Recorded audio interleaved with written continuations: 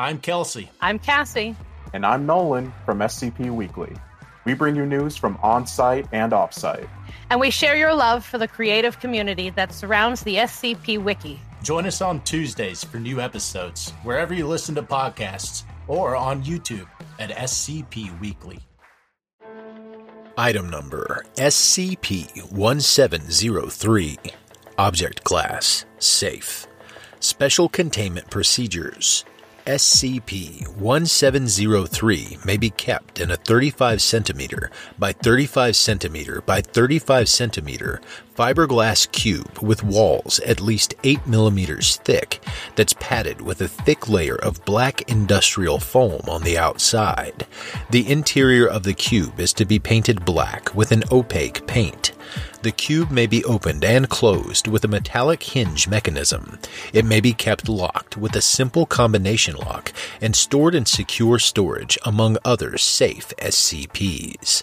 X-ray analysis may be conducted on the object at any time as long as it remains within the box and the box is not opened.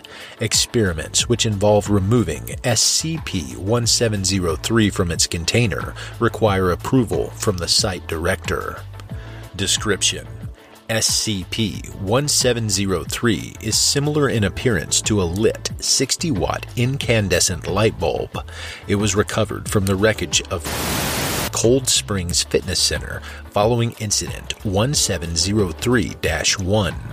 An employee of the club that was absent during Incident 1703-1 reported that the object was already noted among the staff for being apparently impossible to turn off, but this was attributed to faulty wiring rather than any anomalous properties. Due to the object being located in a high-traffic area, a decision was made to leave it alone until it burned out. Despite its appearance, SCP-1703 is not a light bulb at all, as it seems to lack any visible filament. Access to electricity has no observable effect on its function. The source of its glow is a walnut-shaped core, which has been determined to emit small amounts of radiation across the entire electromagnetic spectrum, the strongest being in the visible light range. SCP-1703 weighs exactly as much as an ordinary light bulb of its size, without filament. Little else is known about it at this time, as it is difficult to determine the core's features and composition without destructive testing. Site Director's note: attempts to remove the core from inside its hull are expressly prohibited at this time.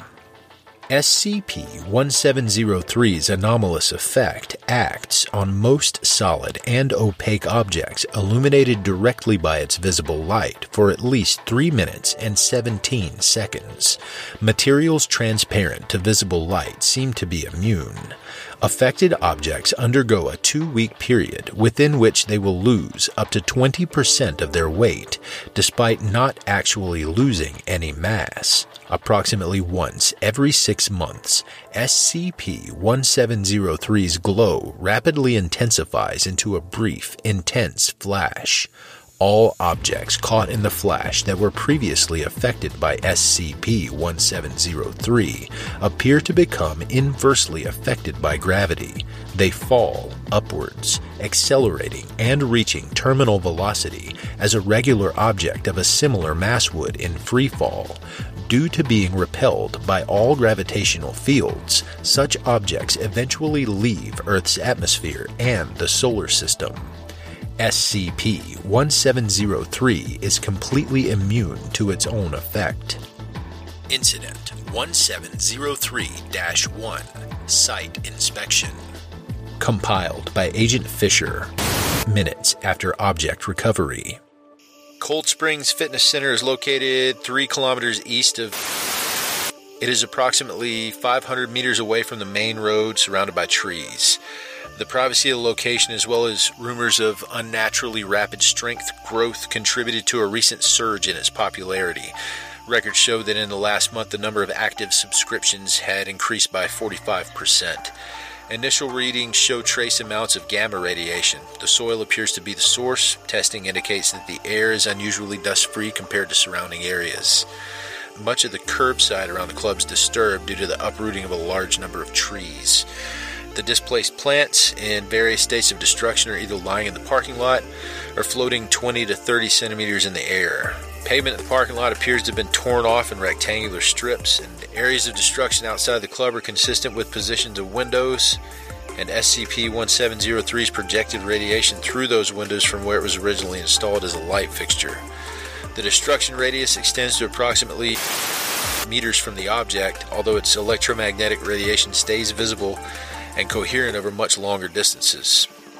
A circle can be drawn around the incident location, connecting the farthest points of SCP-1703's effects. Most of the club's ceiling is missing. Intact beams show signs of metal fatigue, suggesting the ceiling quickly sagged upwards and was torn off. Walls are partially destroyed. Those that previously had some object obscuring them from a direct line of sight with SCP-1703 remain intact.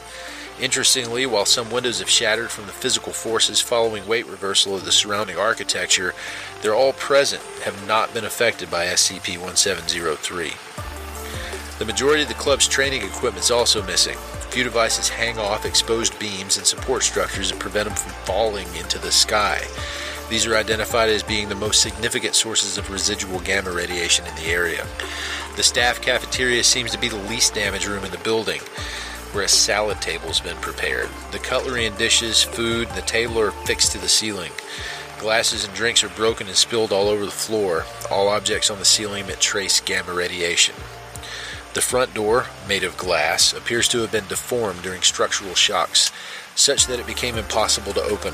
An approximately 30 centimeter by 50 centimeter hole in the door has been made by an object thrown from the inside, as evidenced by broken glass pieces scattered outside. Pieces of clothing, tissue, and blood trailing upwards from the hole indicate that someone attempted to leave the already partially destroyed building through it. No survivors have been found. Persons were detected in Earth's upper stratosphere, gradually accelerating away from the planet, accounting for 86% of the attending club members and staff. The only creature, living or otherwise, recovered from the incident site was a dog that had been tied outside the front door, identified as belonging to a regular of the club. It was kept earthbound and was eventually strangled by its leash.